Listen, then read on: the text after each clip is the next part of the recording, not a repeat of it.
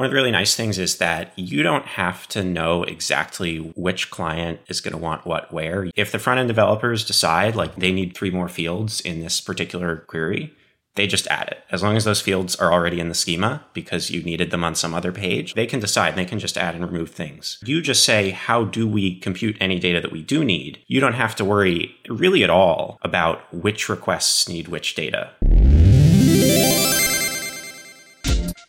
Hey, Jared here. One of the things we can count on in the software industry is change. The state of the art changes so fast, in fact, that keeping up can feel like a whole other job on top of your actual job. That's why we created Changelog Weekly.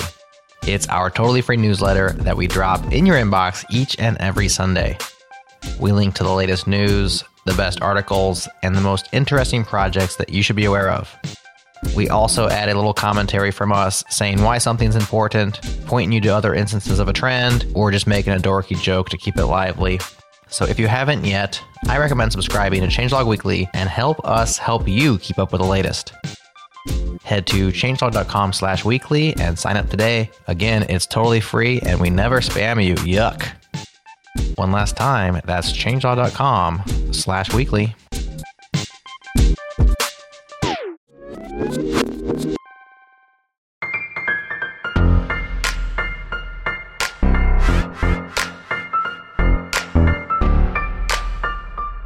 Let's do it. It's go time. Welcome to Go Time, your source for diverse discussions from around the Go community. Subscribe today at gotime.fm and follow the show on Twitter. We are at GoTimeFM. Special thanks to our partners at Fastly for delivering Go Time super fast all around the world. Check them out for yourself at fastly.com. That's all for me. Here we go.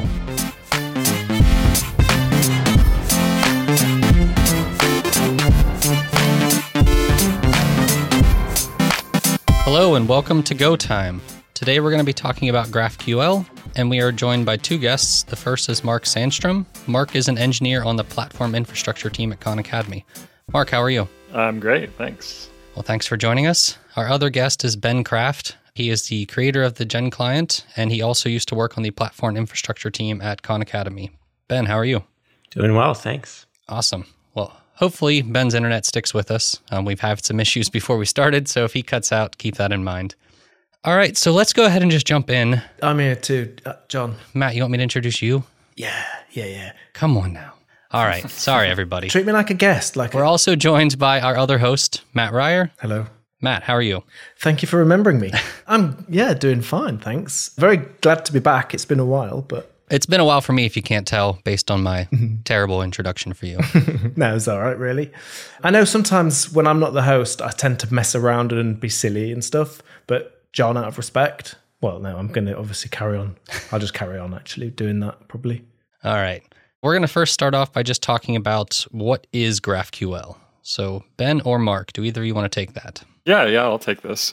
So GraphQL is a specification for building APIs. It consists of a query language for fetching data and also a spec for implementing GraphQL servers. It can run over any transport, but it is usually run over HTTP. You send a query to the server, usually as a POST request. If you squint, a GraphQL query kind of looks like a JSON document without quotes or colons or scalar or array values. So pretty much what you're left with is the keys and curly braces. And that isn't a coincidence.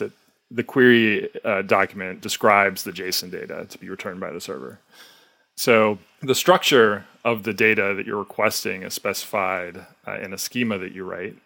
So your schema might have a type called user, and the user would have an ID and a name and perhaps friends.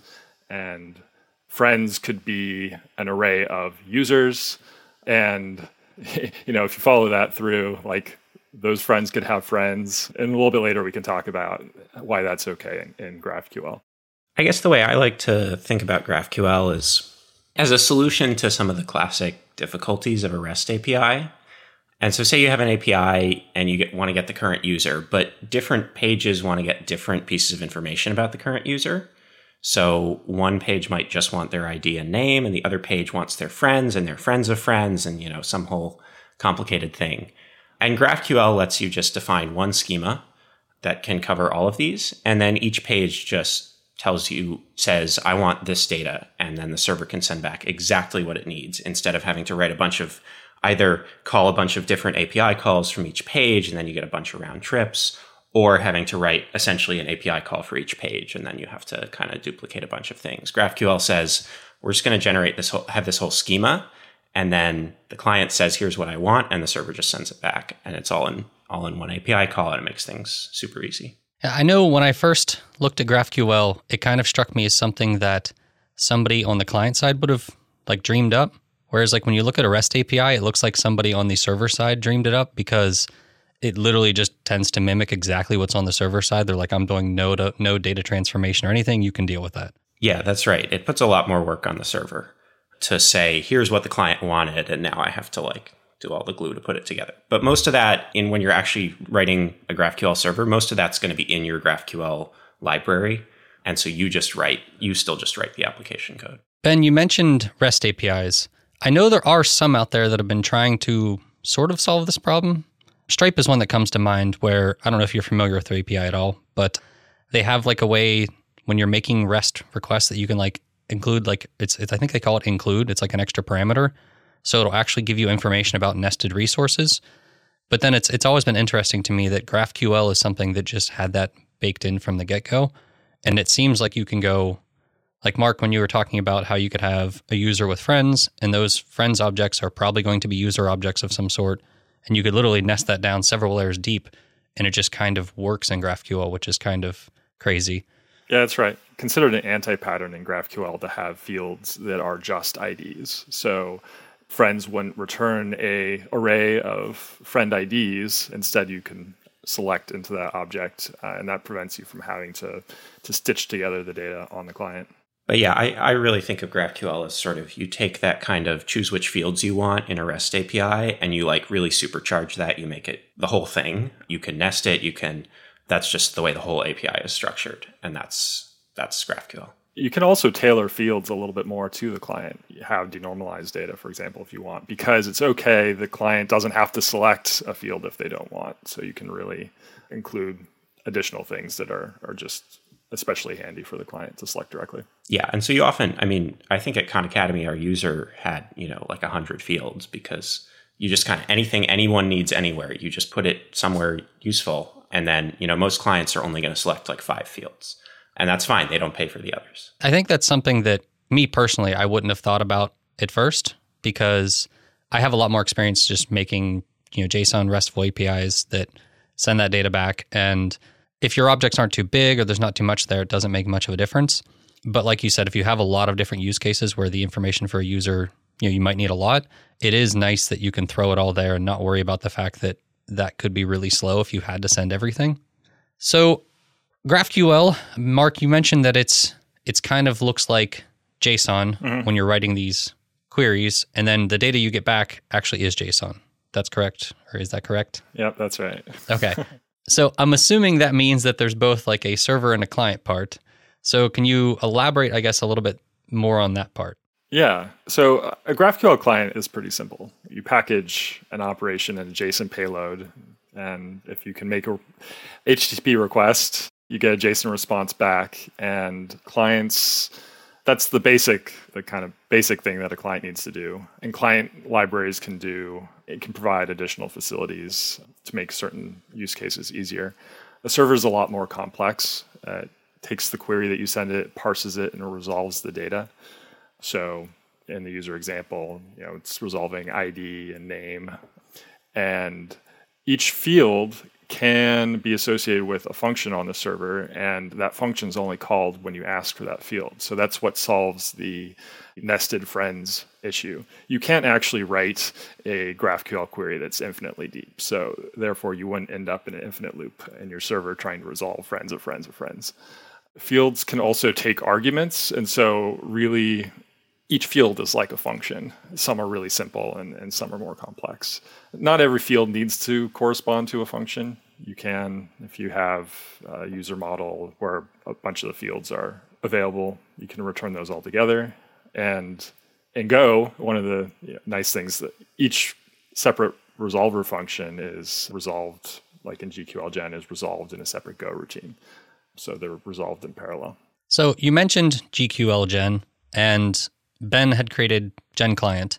Just so people know, I guess, when we get into this, GQLGen is a library that helps generate the server-side stuff, and Gen Client is something for the client side, correct? Yeah, that's right. And we've talked about JSON or mentioned JSON a few times. And so one way to handle JSON in Go, or the way that JSON's handled in the JSON package, is via struct tags. And so there are some libraries that use struct tags to help you generate queries and interact with the GraphQL server. And then code generation is another popular strategy. Matt, you had said before we started the show that you've written, I believe you said you wrote, was it a client or a server with GraphQL? A client, yeah. So when you were writing that, do you remember what library you were using? I wrote the thing. I wrote the client library. Okay. I wrote the Machinebox GraphQL client library is what I was on about. Yeah. Okay. Thanks for bringing it up. Yeah. No problem. Yeah. So when you were writing it, what language were you writing in, Matt? I was writing in Go, and I was consuming a third-party GraphQL service. And at the time, there wasn't a way to do it, but you can just do it with, it's normal HTTP, as long as you get the request body that makes sense for the server. And I think you pass the query in as a parameter, but it is like a JSON-esque sort of query language. You just pass that as a string in a post request. In the client library that we wrote, it would just use the normal JSON unmarshalling kind of thing for the response. When you unmarshal it, or when you ask for a request, you give it an object or a pointer to an object like you do with the JSON thing, and it just passes it through to that when it does the unmarshalling of it. So quite it's like a very simple, lightweight library. And it was very quick, it was very easy kind of to put together. But that's definitely not the case on the server, and I sort of almost can't really imagine what that looks like on the server code to implement the server-side GraphQL. Yeah. I looked at your client right quick, and it looks like you specify the query as a string when you're making the query. And like you said, it populates the data. So in that case, you have the query string and the struct, and you have to keep the two in sync with one another. And so there's another client library, the SureCool GraphQL client, that what it does is you use struct tags, and it will generate the query from the struct and then populate the data back in the struct. Right. But that can get very complex because it's not as simple as JSON, where it's just the field name. You have to start passing arguments, and there are things like fragments and interfaces. Well, that is sure cool. Yeah, I guess the way I think about it is on the client, all of the complexity is like in the query and in the types that you're deserializing it into. And so I think Matt's client just kind of lets you deal with that, and it's really straightforward. I think SureCool's client kind of tries to hide the query. You just write the types, which, like any kind of hiding things, is often convenient and then sometimes a little confusing. And then we can later talk about my client, Gen Client, that you write the query and it generates the types. But then on the other side, on the server, the types are actually a lot simpler because you just have your user type, and it's got a bunch of fields and a bunch of methods. And then the hard part is the server library itself that like glues all of that stuff together and actually has all this logic to say, did the user ask for an ID? Okay, then let's put the ID in. Did the user ask for a name? Let's put the name in. Did the user ask for friends? Okay, which fields of the friends did they ask for? That's where things really get complicated. So GQLGen, which is the server library, is really quite complicated. Yeah, so it's a perfect kind of problem for code gen, I think, that particular piece. And you mentioned earlier that there are like functions that basically are called optionally, like if somebody asks for friends of the user, there's another function that's going to get called. So that goes some way to explain, on the Go side at least, if you were writing a server in Go, how you could think about that there's going to be some kind of getter for the user and another optionally a way to then also load the friends of that user. And I don't know, do they tend to resolve down into joins in SQL in a relational database, or is that just completely up to really the implementation of the server? It's up to whoever is writing the server and what the database is that you're using. At a Khan Academy, we use a document database. So for a lot of things. We do have SQL here and there. So that's interesting then. Yeah, and you need a different strategy because with a SQL database, you can select just the fields you want and document, at least the document database we use. You get the entire entity from the data store.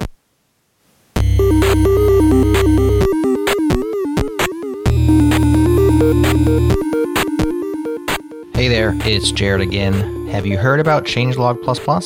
It's our membership program you can join to directly support our work on GoTime. As a thanks for your support, we hook you up with an ad-free feed, discounts on merch, plus some bonuses like extended episodes.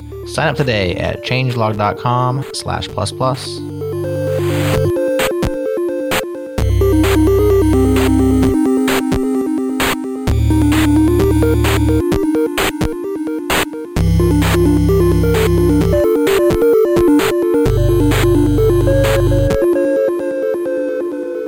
So it sounds like using GraphQL on the server side is going to complicate things. So presumably it's solving some sort of problems to like justify all that added, complexity. Yeah.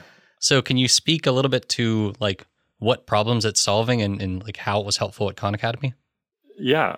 So Ben mentioned just REST APIs versus GraphQL APIs, where in a REST API you may be making multiple requests and stitching it together on the client. So, I think it really does make it easier for the client. And we have a couple clients. We have a website, and we also have a mobile client. To me, one of the really nice things is that as someone who mostly works on the server, one of the really nice things is that you don't have to know exactly which client is going to want what where. You don't have to if the front end developers decide they want to add they need 3 more fields in this particular query, they just add it. As long as those fields are already in the schema because you needed them on some other page, they can decide, they can just add and remove things. And so you don't have to, as a server engineer, you just say, how do we compute any data that we do need? You don't have to worry really at all about which requests need which data. The server library just figures all that stuff out for you because the client just asks for it. Yes, but haven't you really just moved the problem there, though? At some point, we've got to decide what data we're going to load. And obviously, if there's a real separation between client and server, which if you have a public API, you have customers that are not part of your organization, so that's a significant separation. But if you were building an app and you just chose GraphQL, but no one else is going to use this API, you at some point have to decide what data you're going to load, and you may optimize that over time as well. By giving that, basically you're just empowering really the front end or the client really in this case. Isn't it akin to giving them just to let them run some SQL? Why don't we just let them run SQL? In some ways it is. But I think the nice thing about GraphQL over SQL is it's a much simpler language. If you wanted to try to implement a whole SQL server that includes your business logic, because if you build a really simple app, it may look like you're kind of just making requests to the database and maybe throw some auth on it or something. But in a complicated app, it all gets more complicated, and you have a bunch of business logic sitting in between.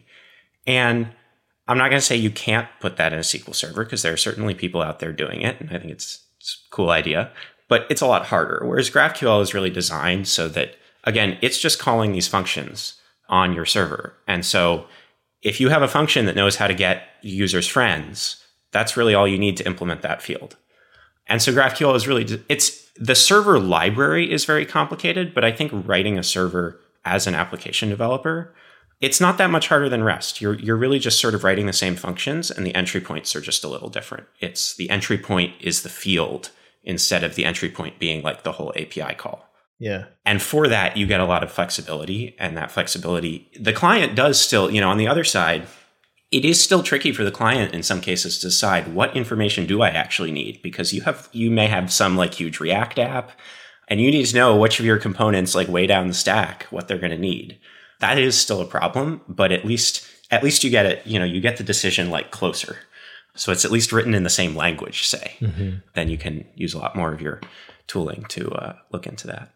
I'm glad you mentioned that there's better ways to do it than just doing it in SQL, because, of course, this is go time, not stored procedure time. That's a separate podcast coming soon, starring John Calhoun. John, you're going to do a all about SQL and stored procedures podcast. Is that right? Or have I just made that up? I hope nobody signed me up for it without letting me know. Oh, you're nearly going to do it. Some of these problems are interesting to me because it seems like people are approaching them from different angles. One of the more recent React frameworks was Remix, and I believe they're trying to solve some of those similar problems of not knowing what data you need sort of further down in your React application. I don't know if either of you have used it at all, but essentially, if I recall correctly, it's supposed to be something where like if your entire page has like a small section that's like a panel or widget or something that needs to load some data, it tries to make it so that starts loading the data like on its own API request if it needs to, without like it being a waterfall where like the first one goes and the second one goes and the third one goes and it's really slow. So like I've seen people approach this problem, like you had said, Ben, where you need to kind of know what data the entire page needs, whereas sometimes they're just like, well, let's just not know what the entire page needs and let each thing load its own data. And there's pros and cons to both, I'm sure, but just seeing different approaches to similar problems. I think one of the cool things with GraphQL is that in theory, and I'm not enough of a client developer to know how much this works out in practice, but in theory, you can kind of roll that all up statically, where each of your components may need something different, and you just kind of roll that all up to the top statically, and then you can just send it to the server in one go. You don't need to do anything clever to make that efficient. Yeah, it probably comes down to organizational things even. Like if you've got a little team that are working on something, you don't want them to have a dependency if you can help it. One of the advantages I can see to GraphQL is that it does empower the client. So that means if there is another team that's consuming your API, they are somewhat more free to run ahead at their own speed. There doesn't have to be a conversation even. But then there's trade-offs to that. And one of the things that I was interested in is now anybody can really build any kind of query. Is it possible that they're going to ask for something that's very sort of inefficient and it's going to be quite an expensive thing to figure out? Whereas if it was a RESTful service or if you were building an endpoint dedicated to a specific task, you could really ultra sort of optimize that. Do we lose some performance in the generalization of this? Yeah. So when loading data for a single page app, right, you can load the data at the top level and pass it down through the tree, or you could have components own their individual queries and load a subset of the data. But to get to your question, you can construct queries that are very expensive to resolve.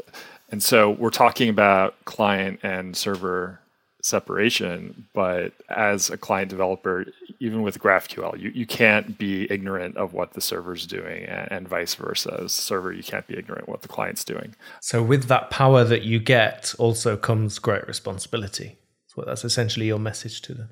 Right. You can see the queries that the client is sending to the server and exactly the data that they want. And so it does provide an opportunity to optimize for returning that data as well. Yeah, that's a good point. Because of course, if you even if it's inefficient, like you'd be able to run a report, assuming you're instrumenting this stuff, you'd be able to find out where are the inefficiencies and then optimize it after without changing the interface. Yeah. And then another consideration is protecting a GraphQL server against denial of service, because if anyone can construct any query, then that can get very expensive. And so one strategy for that is calculating the complexity for a query and not allowing queries beyond a certain complexity.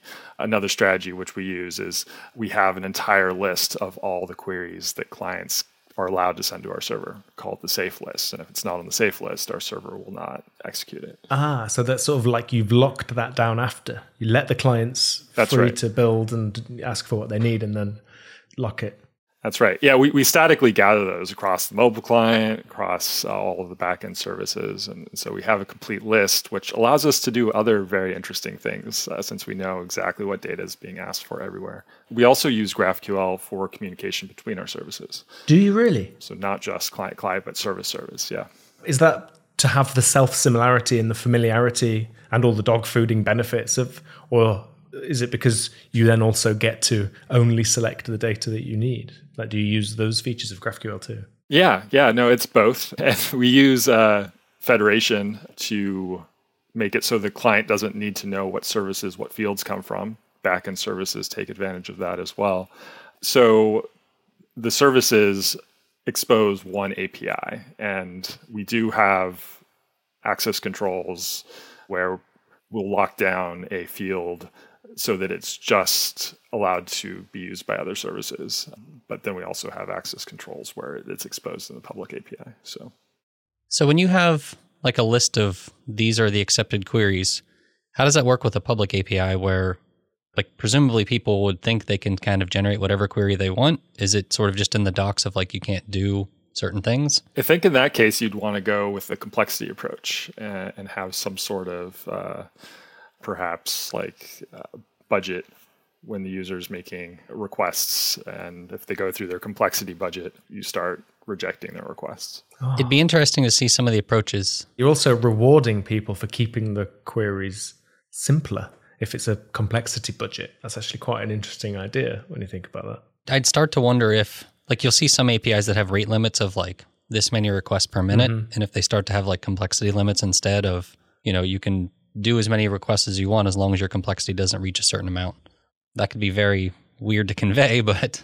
Yeah, if you're trying to build an app that figures out how many degrees of separation between you and Kevin Bacon, this was a meme a few years ago, which I'm trying to bring back. Then that would be expensive, complex, so, you maybe can't do it. But maybe it's actually not as well. Like, obviously, there's recursion going on, presumably. So if you have the case of like user and friends, and let's assume that the friends return a list of users. I guess that's the example that we're using. So then you can ask for friends of friends.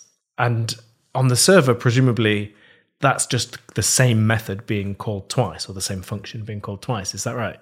It would be called more than twice, I assume, because for every friend, I would have to call that function. Oh, I meant get friends, or the friends function, the one that loads the list of friends. If you then got friends of friends. Yeah. Oh yeah, multiple times, you're right. And exactly how you're fetching the data depends on the structure of your data, right? So if the friend has the ID of the friends, then if you only select friend and ID, that's going to be much less expensive than if you select the friend name. So it actually has to fetch the friend from the database to return the name. I mean, we're talking about the server a bit, and we could talk a little bit about the mechanics of like what GQL Gen is doing if we wanted. I think something that's interesting to mention about GQL Gen is it's a schema-first library. And so you write a GraphQL schema, which is defined in the spec, and you point GQL Gen at that, and from that, it generates interfaces which have the various methods that you're expected to implement. So there's a really interesting detail there, which I think we should probably shine a light on. You say there's a schema, and that schema describes the API. You get pretty good like discoverability with that, don't you? Like you do, yeah. There's an interactive web client that can connect to the endpoint and gives you like IntelliSense. You can actually look at the objects, like it's kind of self-documenting. So it does feel very modern in that sense. And that's also great if someone's consuming an API, having that at your fingertips, that sort of where you have autocomplete and features like that, that is going to for sure help. And consuming services, actually, I did consume a service that was extremely complicated and essentially was just, I feel like they basically dumped their tables through GraphQL. There wasn't much design or nuance to it, frankly. So that did make it quite difficult to consume. That's definitely something people do, and something that in writing a client we've seen some interesting use cases come out of folks who are using our client on GitHub who I'm like, what the heck how the heck did you get the schema like that? And it's, they're using one of those things that just kind of turns your database into an API, which I think obviously have huge benefits as well. They definitely make it a little less clean. Yeah, exactly. I think you still have to design your API. And so, Mark, you were saying that you take the schema and then you generate interfaces and things, which then makes... Yeah, that's what GQL Gen does. So you're expected to implement the interface type and the struct that you create that implements this interface. That's where you can inject all the dependencies into the resolvers. If the resolver functions themselves are methods on this struct.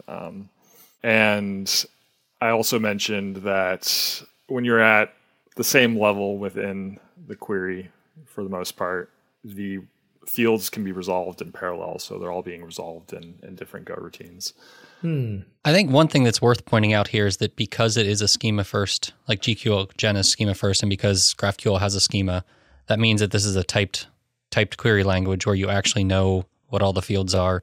Whereas like when some people are used to like a JSON API, there's not really like a type structure that's strictly adhered to, and sometimes that can be insanely frustrating. Yeah. Like I remember working with one API where there was like one field on it, and if it had one item to return back, it gave you back a string with like the ID. Yeah. But if there was multiple, it gave you an array back. There was something with the request where you could actually request multiple. Yeah. So if you requested using like an array with just one in it, it still just gave you a string back. And it was just one of those things that was like, who designed this? What were you thinking? Well, they're trying to be helpful, aren't they? They're trying to optimize. It's like, it's really clever. If there's just one, it's a string. If there's many, it's a slice of string. Like that feels like intelligent in some way. I mean, you don't realize that actually, yeah, I'd rather just have it as an array. I built an API once that was just all arrays. There weren't any objects. And if there was only one object, it would be an array with one object in, because then you just could write it once. You could write an implementation that just looped over this data, and it worked for one and multiple. So you kind of get that for free. But yeah, I think you do need to still pay attention to your API design. We doubled down on making our GraphQL schema the authoritative place for our documentation. So attached to each field, you can put a doc string. Attached to each type, you can put a doc string. And so really in our systems, if you want to understand kind of the broad data model and how things connect together, you go to our composed schema, our federated schema, and can read through and get a pretty good sense. We have a linter that enforces that some doc strings are written, and also that they have a consistent format, et cetera. Mm-hmm. One of the nice things about GraphQL is that it's a fairly opinionated type system. I mean, you can certainly have a type that's like string or list of string, but it's going to encourage you to do the list of string. If you design your GraphQL schema well, that's really where you make that decision and where you say, okay, this might be a list, so let's make it a list. Mm-hmm. All right. So when it comes to actually working with GraphQL, and this is a Go Time podcast, so were there any challenges that you guys experienced that felt like specific to Go, or maybe specific to a typed language versus like using JavaScript or something else when using it? Yeah, so I can talk a lot about this, so please, cut me off. But I think the first challenge we had, which will contextualize the client that we wrote, is that, the great thing about GraphQL is it's a typed language. And the great thing about Go is that it's a typed language. But you got to make sure those types match. If you make a request and the server thinks it's one thing, or the GraphQL schema says it's one thing, but the client thinks it's another thing, that's no good. And initially, this was a challenge for us because we would have people like write queries. And if you don't manage to unit test it quite right, you put it into production and it's just like, sorry, that's the wrong type. And it's like, we're using a typed language. We should be able to do better. And so the client that we wrote, Gen Client, it uses your queries and it uses the schema and it generates the correct types for you. So if you make a query that's incorrect, you can do that, but at compile time, it's going to say, sorry, we checked it against the schema. There's no field called name. It's maybe you meant name. And it's going to generate the right Go types for you. So you can't, if you thought name for some reason was an integer, it's going to just give you a string and it's going to give you a Go type with a string in it. And so that's something that I think Go is really powerful, especially using Go and using CodeGen and using a really well-typed language. You get the typing all the way. If you're using a library like GQL Gen, where you've got good typing on the server, and you're using a library like Gen Client, where you've got good typing on the client, your types are checked all the way through from the client to the server if you do everything right. And I think that's really powerful. So, and they both share the same schema, right? The source of the CodeGen is the same data. So, see, because there's another advantage to this. It's not just, it is what you've said, really, but as a sort of iteration, development, engineering process, like yes. that having that confidence of being able to, first of all, have discussions in an API schema is very powerful when you're, front-end engineers often have a very different kind of perspective to back-end engineers. That can happen. But this is a common place that you are, speaking the same language, really. And you can kind of collaborate much better there.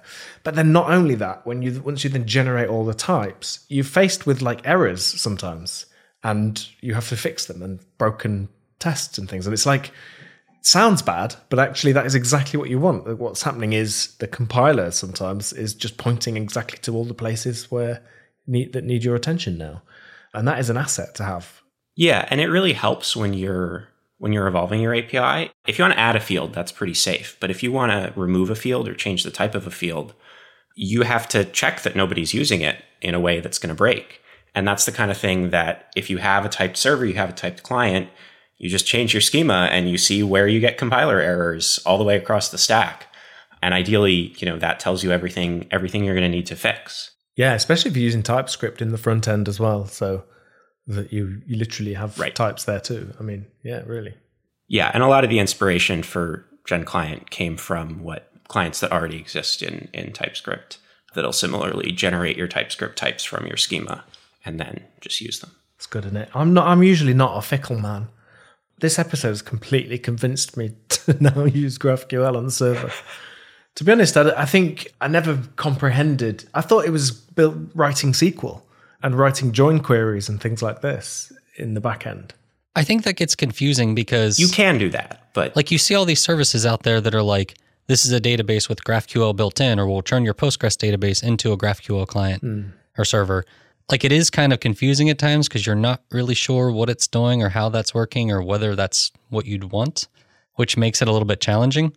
Yeah, that can't be great. That sort of general approach can't be great. Maybe on small projects or, frankly, any small project, you can get away with a lot.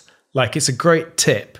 If you want to write really robust software, don't make it popular. Just don't have that many users. If you can. I'm very good at that. It's actually where I shine. And actually, like, the whole idea of GraphQL where you can ask only for the fields you need, in some cases, that is just negligible, the difference that really makes in reality.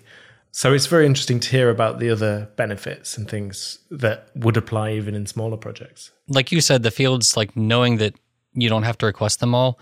I've definitely built some smaller APIs where sending the entire resource back just doesn't matter in the end of the day. So it's like, that's not a real benefit for me. So it really just becomes trying to figure out what makes the most sense. Even with that, I think the big benefit is really, it's not that you can skip requesting name, like whatever, it's, an extra 10 bytes or whatever. It's that you can provide those linkages to friends and friends of friends and friends of friends of friends, and you can decide exactly how far down that you want to go. I think the relationships, and that's why it's called GraphQL, is like your users may be a graph. You can think of the schema actually as a graph, and you can decide exactly how far down that graph you want to traverse. And that's really where it's like, you definitely don't want to include friends of friends of friends in every API request. Like, that would really explode. But you can get away with including it in your schema because the client decides, okay, I really just needed the friends.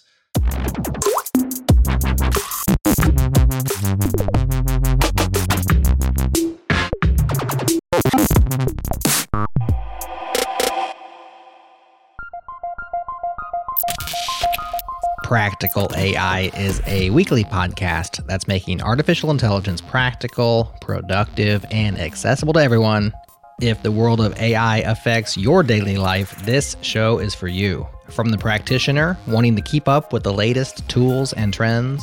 SpaCy is really a library that lets you put together a whole NLP pipeline of the different things you might want to do and extract from your text. You're not just interested in predicting one thing. You might want to read in your text. You want to find the individual sentences. You want to find out which concepts are mentioned in the text, like which person names, organizations, dates. And then you also maybe want to predict something about like what's in the text. To the AI curious, trying to understand the concepts at play and their implications on our lives. Would you rather be spending your time improving your BLEU score by 0.1 on French to English? Or would you rather have a breakthrough on kind of that under-resourced language that, by the way, has 350 million people using it in underprivileged areas around the world?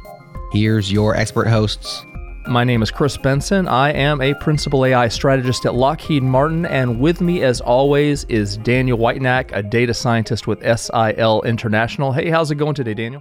Please listen to a recent episode and subscribe today. We'd love to have you as a listener.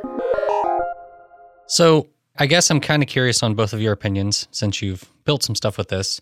Typically, when I'm helping somebody learn to build an API or do something like that, my general advice is to start with just a simple REST JSON API that returns some data, mostly because if you only have one client and that's like you're writing that one client and you know exactly what data it needs, you can kind of tailor it around that. Now, granted, at some point it might get so complex that you need something else, but generally speaking, I'm kind of sort of an advocate of keeping it as simple as possible, especially when you're learning, because you can't learn 17 things at the same time. It's just not possible. And GraphQL, from what I've seen at least, is not that it's overly complex, but it's also not like pick it up in 30 seconds and move on with it. It's going to take a little bit of learning. So I guess what is your advice on sort of when to get started with it? And then can you share a little bit about like how you guys got started, resources, that sort of thing? I would say get started when you start to find REST frustrating.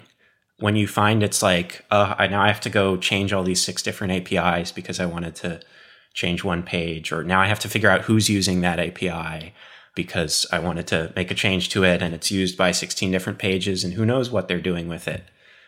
When you start to see those problems, that's when it's like, okay, GraphQL is going to help you. If you're not seeing those problems yet, if you're in a small enough project that you can just build your REST API and build your client and keep it all in your head at once and update everything you need to, then that's fine. I think GraphQL is going to be unnecessary complexity for you. But it's really when you see those problems with REST. And that's really what we did at Khan Academy quite a few years ago now, is we did have this huge REST API and we did have things with 50 different fields. And it was a huge pain to go look through, okay, how do I want to remove this field because it's expensive and only a few of the clients need it, but which ones is it? And that's really when we started to pick up GraphQL, when it really helped us a lot. Yeah. And I was going to say, we also have some tooling for typing REST responses. And so, if you find yourself building out that kind of tooling, perhaps using something that's going to, assist you, has that already built in, is a good option. Yeah, that makes a lot of sense. And like earlier, I mentioned like the Stripe API, and if I understand correctly, they have a ton of tooling sort of built around like what they do. But at the same time, I think some of these companies had to invent stuff back when like GraphQL didn't exist. So it's like, how do we make this work knowing that's not an option? Would you use GraphQL if you didn't have relational data in any way? You'd still would use it now? Yeah. Cool. Simple as that. That's all the answer you get, Matt. Yeah. Just yes. No, fair play. No, it's just a Boolean answer. I like it. Maybe you could answer in a string now, since we're talking about types. I don't know. I think mostly like most data is somehow relational. Like there are relationships between your data. If there's not, like, what is the data even?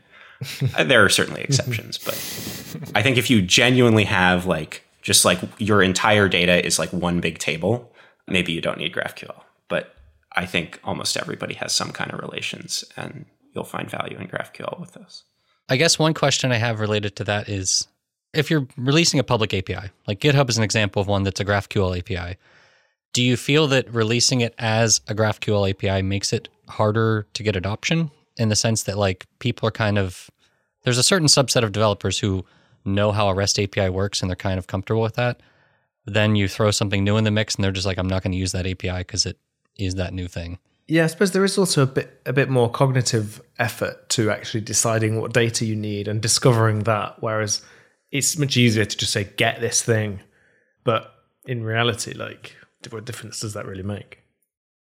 Yeah, I mean, I think there's a risk of that for anything. I think GraphQL is easiest to use when you're working with it, when you're working with the people who are writing the client.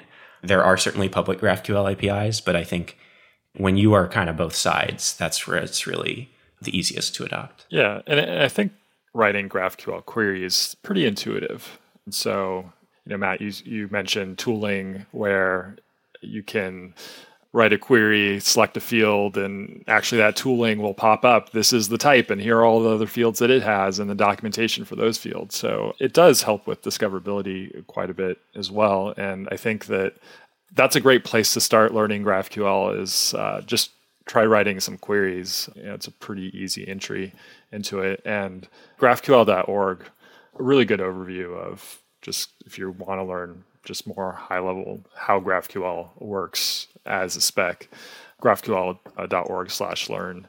You can run through those pages and get a pretty good high level overview. All right. We're getting sort of near the end of the episode.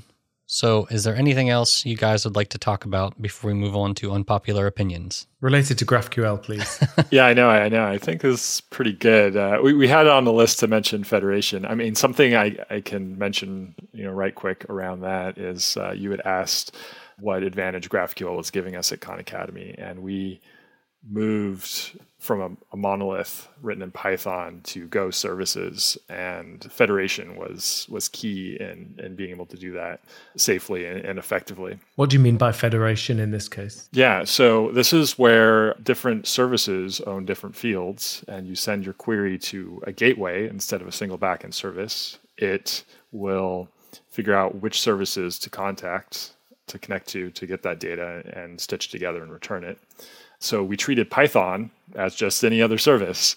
And then when we started building out the Go services, we built some tooling that would send requests to both Python and Go. It would compare them. It would send the old requests to the client. It would tell us if there are any differences. So that's cool. Yeah. It worked really well. The federation is one of those things that I've looked at because it looks cool, but I've never had a project I've been working on that's like at the scale where this makes sense. So it hasn't been something I've actually dove into. So it's interesting to see that worked for you guys, like for your particular use case of migrating. All right, let's move on to the unpopular opinions. Unpopular opinions. I actually think you should probably leave. Unpopular opinions. All right, Mark and Ben, do you have any unpopular opinions you would like to share with us? Sure. Yeah. So my unpopular opinion. So I think manually grinding through work is a underrated engineering strategy. Computers are great at automating tasks that you know how to do. And you have to know how to do something really well manually, I think, before you can effectively automate it. So you see this in product development where startups will just have staff members doing tasks instead of their API, automatically doing things, as they're building things out. But it also applies, I think, to other areas of engineering where, it could be that, perhaps a task isn't even worth automating. Or I really like the approach of kind of assisted automation where you let the computer do what it's really good at doing, perhaps finding places in code to update, but then you just go ahead and use your ability as a person to actually make the updates. So. Yeah, I think that's a really interesting one because it didn't come intuitively to me. That's something I had to learn over years of getting it wrong, basically. I definitely have an instinct to jump too soon into automating things because the process of solving that problem is quite nice and rewarding anyway, especially if you're, because we're kind of programmers, aren't we? We're like problem solving and things. But you're so right. And the point you made about you should be able to like manually do it first enough to know it inside out before you automate applies to lots of things, I think, too, and has so many benefits. I think the learning of it, the knowledge you get from that. I feel like you're going to have a hard time for that one being unpopular. Yeah. I feel like you're going to have a lot of people agreeing with you. Yeah, okay. Especially developers, because I feel like developers make that mistake a lot of like wanting to automate things. Yeah. It's really the manual grind. Like sometimes I'll need to make updates across all of our services, and there's literally 200 things to update. And figuring out how to do that in an efficient way, automation is not always the answer. Some aspect of, automating some aspect of it usually is part of the solution, but not, working on a tool to do that. Yeah. Just specific thing that you'll only be doing once. Mm-hmm. So I make video courses that like teach programming stuff. And at first it was really tempting to build my own sort of admin page that I'd upload a video and it would, do all these things for me, like create a thumbnail, change all the stuff and do it all. And I kind of fought the urge to do that because that was like, I'd have to interact with a couple APIs and do some other things. And what I found was that in reality, going to the website that I host the videos on and just bulk uploading, 50 videos by dragging and dropping with my mouse, and then running FFmpeg on my own computer to generate thumbnails and just basically naming them 01, 02, 03 and just uploading those. Ended up taking a little bit of time, but it was way less time than it would have cost me to like actually go develop all this stuff that I really didn't need, because it wasn't like I had a platform that people were all hosting stuff on. Right. Now, it's completely different if you host a platform, but when it's just you doing something, it's like, is this really worth it? And it's really hard to say no, because that sounds so much fun. You're like, oh man, I'm going to get to use this API. It's going to be fun. It's such a good example, that is, John, because that is, even now, I'm thinking, definitely automate that one. Even just that description of it in the story where you're saying you learned this lesson, even then, I'm still like, yeah, that would be great. That'd be that's prime for automation, that. But Mark, would you resist that urge? Yes. Yeah. Boolean answer. Yes. Cool. All right, Ben, while you're here, do you have an unpopular opinion? This may also not be that unpopular, but I think that Go really needs union types, like proper disjoint union. I think generics are just like making this really obvious.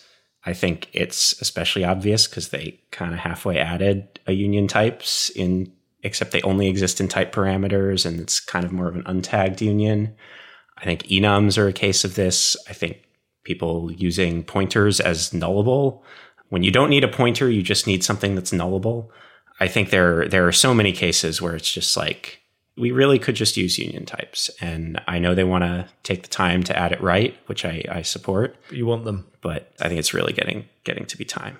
For anyone that doesn't know, what is a union type, Ben? So a union type is when you have something like, it could be an int or it could be a string. And I think there are a lot of sort of distinctions there are slightly different ways you can think about unions. But that's the basic idea, is it's something, it could be an int or it could be a string. It doesn't necessarily have to satisfy any interface. It's one of that list. I was going to say, if your unpopular opinion was that your ISP you have is very good. Yeah, well, no, my unpopular opinion is I might need to switch to the terrible ISP whose service everyone hates. But I feel like there's lots of potential ISPs for that. I love mine. I'm one of those. I have a gigabit fiber, symmetrical. It's life-changing. Magical. Yeah, sadly, we could not get that at this apartment. It's worth like running your own fiber around the streets if you can, Ben. I wish. Yeah. No one would move it for a while, I think. If you knew someone nearby that had fiber, just while you do the podcast, just get a really long... Sorry, I have to stop with this now. Can I tell you a story about this, Matt? Yeah. Very related. So when my wife and I were building our house, I lived with my parents, and their internet was terrible. And I later found out it was because their one DSL line runs underground, and apparently there's like water getting in. So when it rained, it would just be like a really bad connection. Oh. So apparently it's something, I don't know the exacts, but it was something with like the union with it and everything. It's hard to get them to prioritize this job, and they can't send anybody else out to do it. So it was kind of limited on options. And somehow at one point they got somebody to come out to run a new line, but it went into a neighbor farmer's field. So it's like just sort of dangling from a pole there, and then it like ran through his field, but like their internet was like twice as fast. So it was like great for a while. And then one day the farmer came through to actually to actually plow his field or something, or whatever he was doing with cutting stuff. And he didn't know that line was there. So all of a sudden the internet just went out. And then when they came to check it, basically what had happened was he had went over the line and just sliced the crap out of it. And they had to go back to the old line at that point. And they like never sent anybody else out to fix anything or do anything with my parents' internet. Oh, that's a nightmare. It just shocked me because I'm like, who thought this was a good idea to just run a line through some farmer's field and not tell anybody? Yeah, amazing. I mean, yeah, I love that story. That's going to be me and running my fiber, Yeah. It's going to work great until somebody runs over it. Just avoid the farmer's fields. You'd just be in the streets, I think, though. Like, that'd be good. Yeah, that'd work. I have decent internet at my place, but if you get outside of like this small town that I'm in, where there's a bunch of farms and fields and stuff like that, when I was growing up, it was awful options everywhere.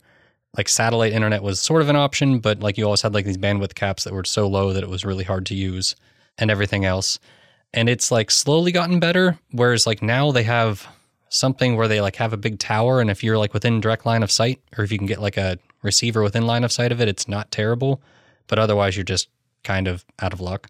It sounds like you live in a dystopia, like a Netflix special where you describe this unusual village with really modern internet surrounded by, you know what I mean? I feel like we could sell this to Netflix. I think the only reason the internet is like modern in this small town is because there's so few people that they like have cable. Like Comcast has cable set up, and there's just not enough people for it to actually be slow. No one's using it, so it's so fast. Yeah, pretty much. It's just ADSL. I have an uncle who worked at Comcast, like not like directly, he like worked on the lines and stuff, but he used to joke that whenever I moved back to this town, that the internet got half as fast. Yeah. Because I'm like one of the heaviest users. That's what he would claim. Like he was just joking, but yeah, it's interesting, different places. I knew your uncle was joking. I think I'd like him. Maybe. Can I have his number? That'd be weird, wouldn't it? I don't know. I mean, it'd be more weird for him, I think, if you just called him. Yeah. He's like, what is this long distance call? But are you John Calhoun's uncle? Yeah, it's me. Matt. Yeah, what would he do? Should we do it now? I don't think that's a good idea. Oh, okay, well, we need to do next week, we'll get ready. We'll do a new regular section, phoning someone's uncle. And we'll just phone up an uncle and see what's going on. Uncles usually have the most interesting views and some very unpopular opinions. I was going to say, based on where I live, I have no idea what type of unpopular opinions I might get from uncles. So that could be scary. In your dystopian Netflix village. Pretty much. All right. Mark, Ben, thank you for joining us. Matt, thank you for hosting with me. Pleasure. Sorry for the poor intro.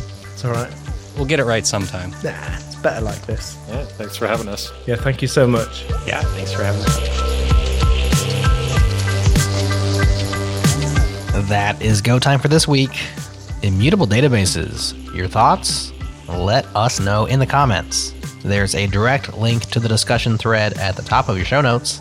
Everyone on this episode will be notified of what you have to say, so it's a great place for follow-ups, clarifications, links to related projects, stuff like that. If you're a first-time listener, welcome. Don't forget to subscribe at gotime.fm. We are also in your favorite podcast app. Just search for GoTime. If this is your 10th listen, your 100th, your 1000th, whatever order of magnitude you have with us, we'd love a review and recommendation. Special thanks to Fastly for CDNing for us all these years, to Breakmaster Cylinder for the fresh beats, and to you for listening. We appreciate you. Next week, Matt and John are joined by Ed Welch to discuss logging, and more logging. Yeah, a lot of logging going on there. That's one to look forward to next time on Go Time.